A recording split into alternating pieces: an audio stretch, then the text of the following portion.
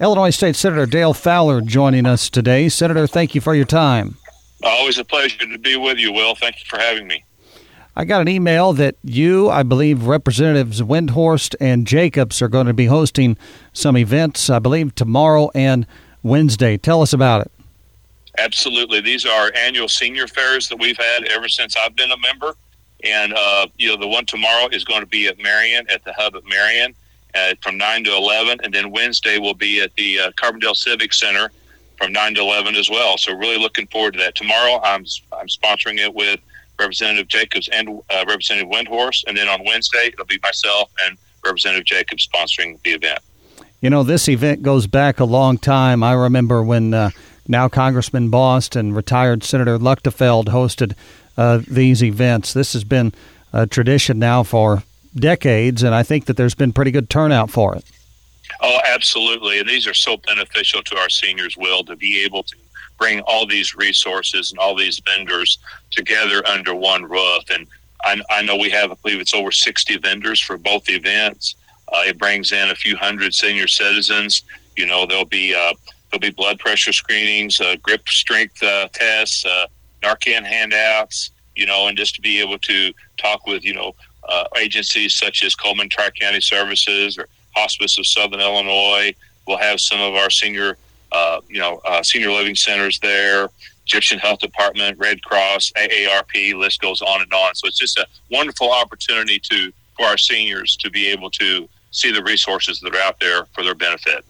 That's tomorrow at the Hub in Marion and Wednesday at the Carbondale Civic Center, located right there downtown. Are both events 9 to 11 a.m.? Yes, sir, they are, and it's free admission. We'll have free refreshments and, of course, free screening. So there's no charge. I will be there along with the representatives as well, and looking forward to seeing everyone. It's going to be beautiful weather, and just can't encourage the seniors enough to, this is the event that we host every year. And this is really, I've had a lot of great events, as you well know, but to be able to have an event like this for our senior citizens and all of our vendors, they're committing their time for our senior citizens to be able to show the resources that are out there for them and maybe learn about some resources that they didn't realize that there was for our senior citizens. So just a wonderful opportunity. Senator, I'd be remiss if I didn't ask you for your thoughts today as the Safety Act goes into implementation. Yes, well, it's a very difficult day, of course, for Illinois, and I've talked to a lot of our Southern Illinois sheriffs and judges and such, they're being their jails are a large percentage of their jails are being emptied today, and I just pray for our law enforcement. This is going to be a challenging year, challenging time for our law enforcement. Then also, I'm disappointed that there wasn't a funding mechanism put into place to offset the loss of revenues to our counties from eliminating this cash bill. Just in my district of the 14 counties that I represent, there's going to be millions of dollars cumulative lost that were not a mechanism to replace that funding. So that's something we have to work on as we go back into session. But I pray for our law enforcement. They've got a tough time on their hands. And I just, this is a difficult day for Illinois and Southern Illinois especially. Yes, and I also read this morning that something I didn't realize was counties under 35,000 population, there may be some issues with them having a public defender, which is going to be a critical piece of this puzzle.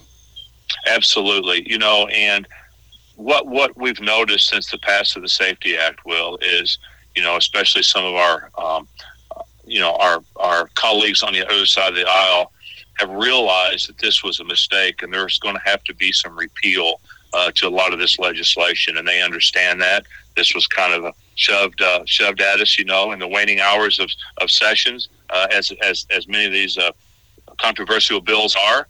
And so, there's going to be a lot of work to do, but we've got to work in support of our law enforcement, our community, safety of our communities. That's of the utmost importance, Will, and that's something that as legislators will continue to fight for. You've worked hard, whether it be the Shawnee Port or the Carroll Port or various other ribbon cuttings that you go for economic development purposes. What recently have you attended that made you feel the most encouraged? Well, I tell you what, big or small, Well, they're all very important. In fact, as you're probably well aware, I went after some funding with DCO a couple of years ago to completely repurpose the old Shawneetown boat ramp that had been decommissioned about 12 years ago. And all these boats, especially for our emergency responders, our fire departments with their emergency vessels that have to get on the Ohio River, they have to go across the river into Kentucky and travel up the river about an hour just to launch their boat.